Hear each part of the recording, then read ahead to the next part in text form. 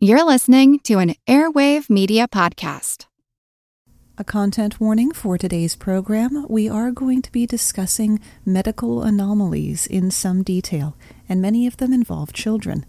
This being October, or Spooktober as some say, the gloves are coming off.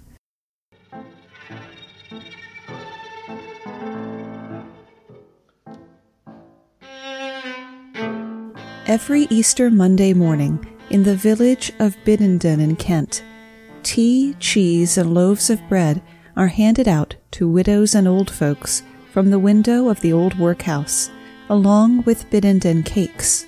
These simple flour and water biscuits are like bland gingerbread men, only they're girls, and in the shape of two girls stuck together, the Biddenden Maids. My name's Moxie, and this is your Brain on Facts. When you need mealtime inspiration, it's worth shopping Kroger, where you'll find over 30,000 mouth-watering choices that excite your inner foodie. And no matter what tasty choice you make, you'll enjoy our everyday low prices, plus extra ways to save, like digital coupons worth over $600 each week. You can also save up to $1 off per gallon at the pump with fuel points. More savings and more inspiring flavors make shopping Kroger worth it every time. Kroger, fresh for everyone. Fuel restrictions apply. Welcome, Brainiacs. I am coming to you live to tape today from the floor of the She Podcast Live convention, where I've gone to learn more podcasting tips and tricks, thanks to all the twos and fews contributed by our patrons at patreon.com/yourbrainonfacts. If you remember from last week's episodes on twins, identical twins come from a fertilized egg that splits. If the zygote splits most of the way but not all, it results in conjoined twins. Or if the zygote splits and then collides and fuses back together. Science really isn't sure. Thus, conjoined twins are always identical, meaning the same gender. Why am I pointing out something so obvious? Because I met two moms of twins here at the conference who regularly have to tell people that they're identical twins, when they mention them, not when the twins are there, are in fact the same gender. This is why we need sex ed in the schools. You'll also notice that I'm not using the term Siamese twins today. That term referred to Chang and Eng Bunker, who were born in Siam, modern-day Thailand, in 1811, connected by a band of tissue at the chest. The term Siamese twins isn't offensive per se, but it just doesn't apply to anyone who wasn't born in Siam, so most people have stopped using it. Conjoined twins occur about once in every 200,000 live births, according to the University of Minnesota. About 70% of conjoined twins are female, though I couldn't find any speculation as to why. 40 to 60% of these births are stillborn, with 35% surviving only one day. The overall survival rate is considered to be less than 1 in 4.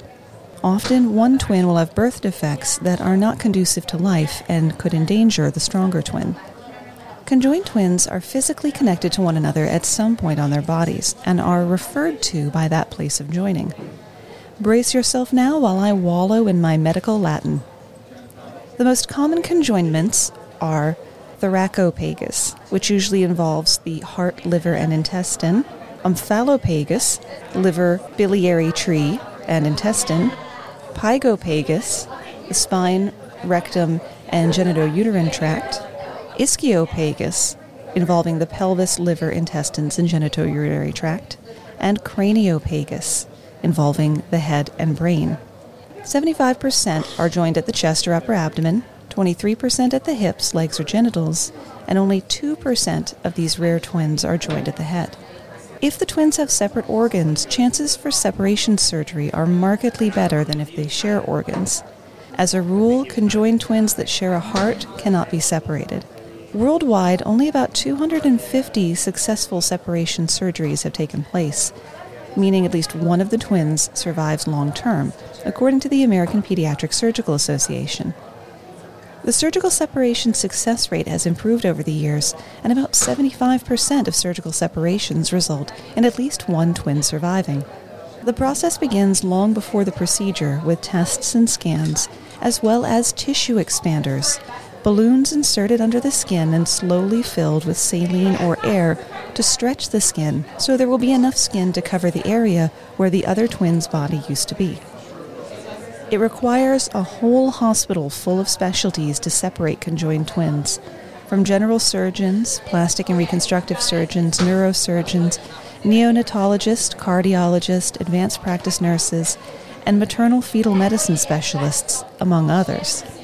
In fact, the longest surgery of all time was a conjoined twin separation.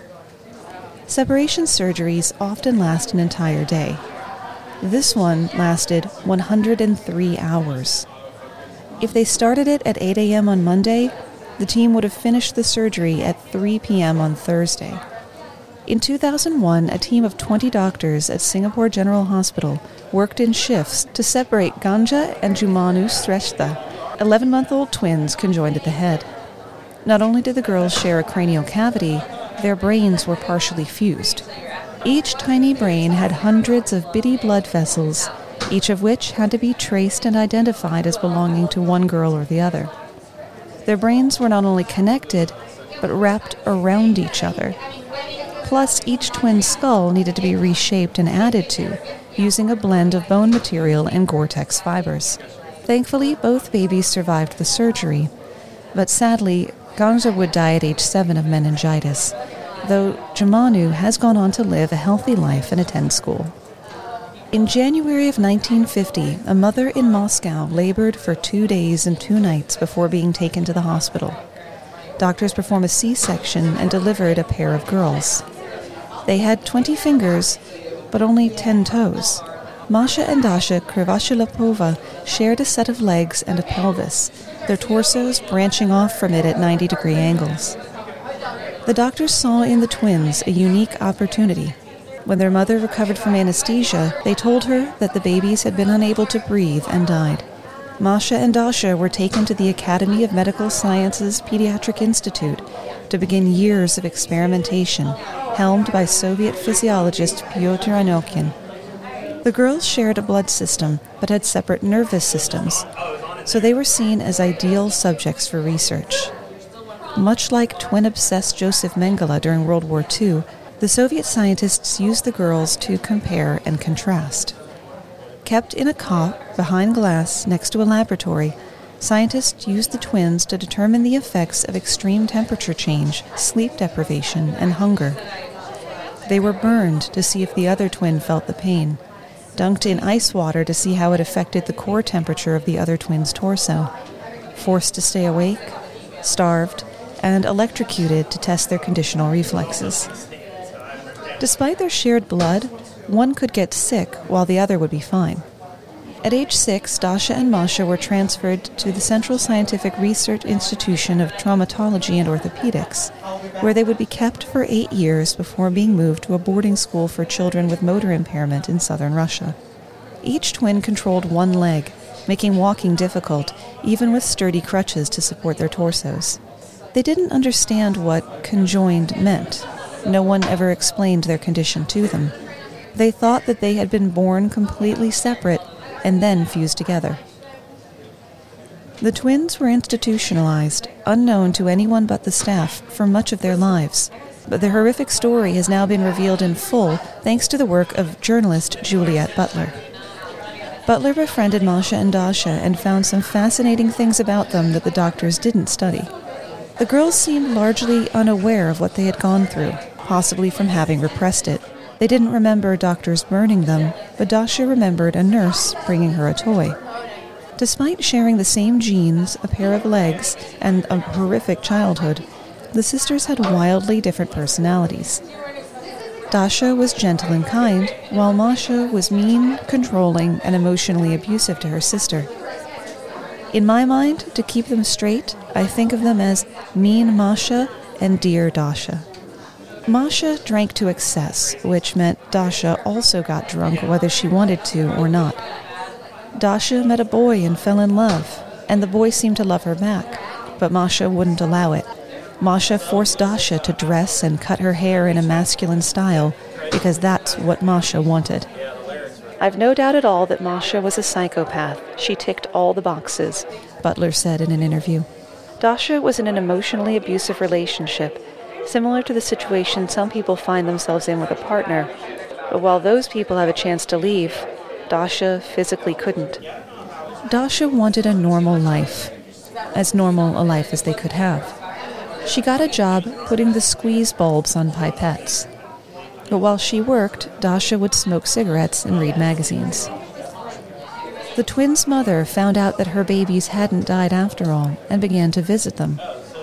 But after a few years, Masha broke off that relationship too. With medical advances, many doctors offered over the years to separate the girls, but they were declined by Masha. Masha denied Dasha everything she ever longed for: a chance of love, a relationship with her mother, a job, and even what she wanted most, a separate body. In 1988, the twins appeared on a TV talk show to make a public appeal to be allowed to leave their captivity. Their pleas were successful, and they were moved to the Home for Veterans of Labor, where living conditions were greatly improved, and they were able to buy themselves such luxuries as a television, an Atari, a cassette player, and a computer, thanks to charitable donations. As the years progressed and surgical procedures continued to improve, doctors continued to offer Masha and Dasha separation surgery. Masha always declined on behalf of both of them. In April of 2003, at the age of 53, Masha died of a heart attack. Doctors offered Dasha separation, but this time she refused of her own volition. 17 hours later, due to blood poisoning from the decomposition toxins being circulated into her body from Masha's, Dasha passed away. Masha and Dasha were both fairly developed, almost fully formed, but what would happen if one twin was not? Such is the parasitic twin. This can occur when one of the fetuses is partially absorbed by the other in early pregnancy. The partially absorbed fetus stops developing and becomes parasitic. The other twin, the autocyte, or thing that supports the parasite, continues to develop normally. Many cases of people and animals with extra limbs are examples of parasitic twins. One of the most interesting recent cases is that of Lakshmi Tatma of Araria, India. Lakshmi was born with 4 arms and 4 legs, a set of each growing from a torso attached to her torso. Her namesake, the goddess of wealth Lakshmi, had 4 arms, and baby Lakshmi was born during a festival for the goddess Lakshmi in 2005. Word of the many-limbed girl spread across India by the time Lakshmi was 2. People would pilgrimage to worship her, but attention is a double-edged sword. People kept coming and coming. A man from a circus asked to buy her. Lakshmi's parents, poor laborers, had to move the family into hiding. The parasitic twin was taking a toll on Lakshmi's health. The girls were fused at the pelvis, the bones forming a circle. Lakshmi was too little to move 2 bodies and didn't walk because of clubbed feet, so the parasitic twin was prone to pressure sores, which would get infected and sicken Lakshmi. I can't bring myself to refer to the incomplete twin as a parasite, even though the term is used in the surgical reports. Maybe it's because Lakshmi was just so cute. And there's no way Lakshmi's parents could afford even a fraction of separation surgery, which was estimated to cost over $600,000. Thankfully, the full amount was raised by the charitable arm of the Sparsh Hospital in Bangalore, where teams of doctors worked in shifts for 27 hours. Lakshmi and the parasitic twin each had 1 functional kidney, so the parasitic twin's kidney was transplanted into Lakshmi, as were the bladder and uterus. Lakshmi would need more surgeries later to bring her legs closer together and build her pelvic floor muscles. She also got her clubbed feet fixed. Lakshmi needed to wear a large brace to correct a scoliosis that began to develop after the separation surgery. The brace would also help to bring her legs into the correct position, but her parents wouldn't enforce her wearing it because it hurt her. And that's the last I could find of her case. If you've seen anything about little Lakshmi since, hop on our social media, Facebook and Instagram.com/YourBrainOnFacts, or Twitter @BrainOnFactsPod, and let me know. You could also post it in the Brainiac Break Room, a great place to see the fun facts that I find each week that aren't related to the show's topic, at Facebook.com/groups/Brainiac Break Room. Not all parasitic twins are as obvious as a torso with arms and legs. Sometimes they are fetus in fetu. a parasitic twin developing or having been absorbed by the autocyte twin. It's extremely rare, occurring only once in every 500,000 births, and twice as likely to happen in a male. The question of how a parasitic twin might develop is one that currently has no answer. To say that the fetus in question are only partially developed is still overstating a thing. They're usually little more than a ball of tissues with perhaps one or two recognizable body parts. One school of thought holds that fetus in fetu is a complete misnomer. Adherents contend that the alien tissue is not a fetus at all, but a form of tumor, a teratoma specifically. A teratoma, also known as a dermoid cyst, is a sort of highly advanced tumor that can develop skin, sweat glands, hair, and even teeth. Some believe that, left long enough, a teratoma could become advanced enough to develop primitive organs. There have only been about 90 verified cases of fetus in fetu in the medical record. One reason fetus in fetu is so rare is that the condition is antithetical to full-term development. Usually, both twins die in utero from the strain of sharing a placenta. Then there is the case of 7-year-old Amoljan Tamatilev of Kazakhstan, who reported to his family abdominal pain and a feeling of something moving inside him. His doctors thought he had a large cyst that needed to be removed. Once they got in there, though, they discovered one of the most advanced cases of fetus in fetu ever documented. Amoljan's fetus had a head, 4 limbs, hands, fingernails, hair, and a recognizable, if badly misshapen, face. Fetus in fetu, when it is discovered, is usually found in children, but one man lived 36 years, carrying his fetal twin in his abdomen. Sanju Bhagat lived his whole life with a bulging stomach, constantly ridiculed by people in his village for looking 9 months pregnant. Little did they know, they were almost right. Fetus in fetu is usually discovered after the parasitic twin grows so large that it begins to cause problems for the autocyte. In Bhagat's case, he was having trouble breathing because the mass was pushing against his diaphragm. In June of '99, Bhagat was rushed to Tata Memorial Hospital in Mumbai for emergency surgery. According to Dr. Ajay Mehta, basically the tumor was so big it was pressing on his diaphragm, and that's why he was very breathless. Because of the sheer size of the tumor, it makes it difficult to operate. We anticipated a lot of problems. While operating on Bhagat, Mehta saw something he had never encountered. The squeamish may wish to jump 30 and think about kittens, though if you've made it this far, you're cut from strong cloth. As the doctor cut deeper into Bhagat's abdomen, gallons of fluid spilled out. To my surprise and horror, I could shake hands with somebody inside, the doctor said. It was a bit shocking for me. One unnamed doctor interviewed in the ABC News story described what she saw that day. The surgeon just put his hand inside, and he said there are lots of bones inside. First one limb came out, then another, then some part of genitalia, then some part of hair, some limbs, jaw, limbs, hair. There was no placenta inside Bhagat. The parasitic twin was connected directly to his blood supply. Right after the surgery, Bhagat's pain and inability to breathe disappeared, and he recovered immediately. Though sadly, people in his village still ridiculed him. I'm Jane Perlez, longtime foreign correspondent and former Beijing bureau chief for the New York Times. I've been a foreign correspondent in lots of places: Somalia, Indonesia, Pakistan, but nowhere as important to the world as China. I mean, China is not dropping anti-democratic paratroopers into Montana. But of course, we did see things like the weather balloon/spy balloon riveting the whole country for a week. This is Face Off, an 8-part series in which we'll take you behind the scenes to key moments in the tumultuous U.S.-China relationship. We'll speak with a diplomat, a spy, a tech reporter, a U.S. admiral, even Yo-Yo Ma. Plus, my pal and noted China historian Rana Mitter joins the conversation. We'll look at what's driving the two nations apart and explore whether anything can help bring them back together. Face Off launches April 9th.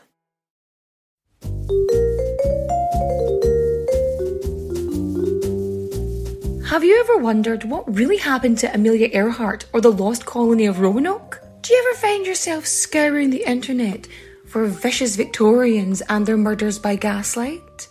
Or perhaps you're just sick and tired of women being constantly misrepresented or plain lied about throughout history? If so, join me, Katie Charlwood, history harlot and reader of books, on Who Did What Now, the history podcast that's not your history class. Part of the Airwave Media Network. Available on Apple Podcasts, Spotify, or wherever you listen to podcasts. Adios, au revoir, au revoir, my friends. Bye-bye.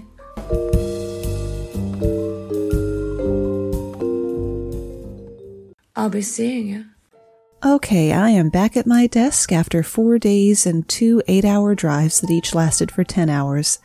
I love you, Atlanta, but your traffic can go.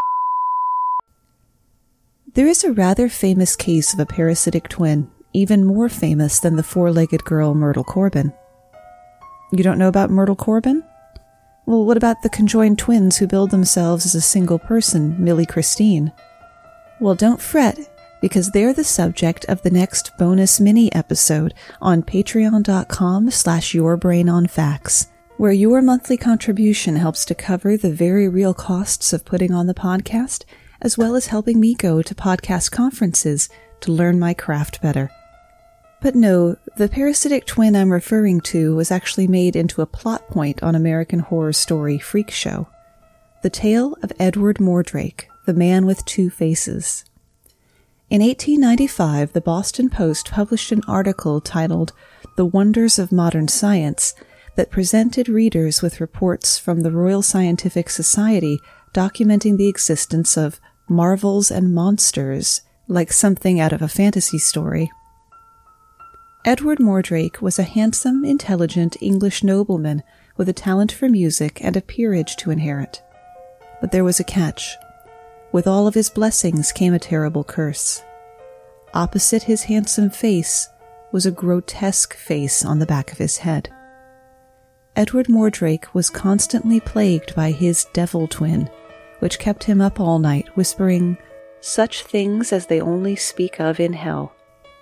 He begged his doctors to remove the face, but they didn't dare try. He then asked them to simply bash the evil face in, anything to silence it. It was never heard by anyone else, but it whispered to Edward all night, a dark passenger that could never be satisfied.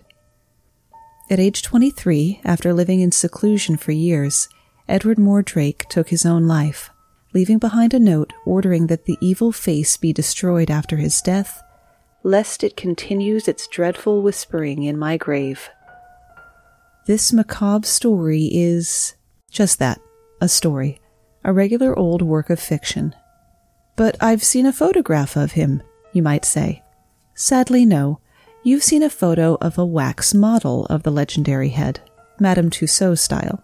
Don't feel bad that you were convinced. The description of the cursed nobleman was so widely accepted that his condition appeared in an 1896 medical encyclopedia co-authored by two respected physicians. Since they recounted the original newspaper story in full without any additional details, it gave an air of authority to Mordrake's tale. No, there's a picture of his mummified head on a stand. I really hate to puncture your dreams, but that's papier-mâché. It looks great, but the artist who made it has gone on record stating that it was created entirely for entertainment purposes. If you were to look at the newspaper account of Mordrake, it would fall apart immediately. One of the weirdest as well as most melancholy stories of human deformity is that of Edward Mordrake, said to have been heir to one of the noblest peerages in England. He never claimed the title, however, and committed suicide in his 23rd year. He lived in complete seclusion, refusing the visits even of members of his own family. He was a young man of fine attainments, a profound scholar and musician of rare ability. His figure was remarkable for its grace, and his face, that is to say, his natural face, was that of Antinous. But upon the back of his head was another face, that of a beautiful girl, lovely as a dream, hideous as a devil. What did I say at the top of the show? Conjoined twins are identical, meaning, among other things, the same gender. But more than one face on a single head can happen, though it is exceedingly rare, with fewer than 50 cases documented since the 1860s. The condition is called craniofacial duplication, or diprosopis, Greek for two-faced. The degree of the condition can vary from a split nose with wide-set eyes to a complete second face. Continuing in the theme, the cause of this deformity isn't fully understood, though many researchers believe it is another rare form of conjoined twinning. Fetuses with diprosopis often lack a fully formed brain, or if the brain is formed, it will have duplicate structures. So most infants with diprosopis are stillborn. Most, but not all. There are cases like Hope and Faith Howie of Australia, who lived for 19 days, and Lali Singh of India, who lived for 2 months. The people of Lali's village believed that she was the return of the Hindu goddess of valor, Durga, a fiery deity traditionally depicted with 3 eyes and 3 arms. Except for her ears, of which she had 2, and her cheeks, of which she had 3, all of Lali's facial features were doubled. Hundreds of people traveled to her village east of New Delhi to touch Lali's feet and leave offerings. A temple has been built in her honor from the donations. Then there's Trey Johnson of Missouri. He could be described as having 2 partial faces, as if his body were just beginning to split from the top down, but had only gotten as far as his mouth. Doctors didn't hold much hope for newborn Trey, whose cleft palate extended all the way to his sinus, which was open to the outside, but his parents were determined to fight for him. It took a dozen incorrect diagnoses before the doctors realized he had diprosopis. At every stage of his development, Trey's parents were told that he wouldn't live much longer. But Trey kept right on living, even after multiple surgeries on his skull and with epilepsy that caused him to have dozens, even hundreds of seizures a day. Those were made manageable with medical marijuana, and Trey is now 15 years old. And that's where we run out of ideas, at least for today. But I need to finish telling you about the Biddenden Maids. Mary and Eliza Chulkhurst were born to an affluent family in the year 1100, joined at the hips and shoulders. They were naturally good friends, but also prone to quarrels that could break out in fisticuffs. At age 34, Mary took ill and died suddenly. Doctors proposed to try to separate Eliza from her sister's corpse, but she refused, saying, "As we came together, we will also go together," and passed later that day. In their joint will, the Biddenden Maids left 20 acres of land to the church, the rent from which was to provide for the poor of their village. Remember that the script for the show and all of the research sources can always be found at yourbrainonfacts.com. Thanks for spending part of your day with me.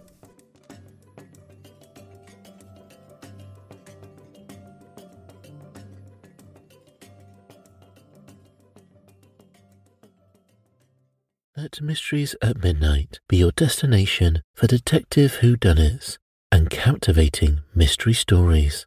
You'll hear classic stories like Sherlock Holmes, Agatha Christie's Poirot, and short tales from H.G. Wells, Charles Dickens, Edgar Allan Poe, and others. I'm Christopher, and I read these classic stories in the soothing style of a bedtime story, so you can listen to them in bed when you drift off to sleep. Search for Mysteries at Midnight on Apple Podcasts, Spotify, or your favourite podcast app, and follow and subscribe so you don't miss out on new episodes.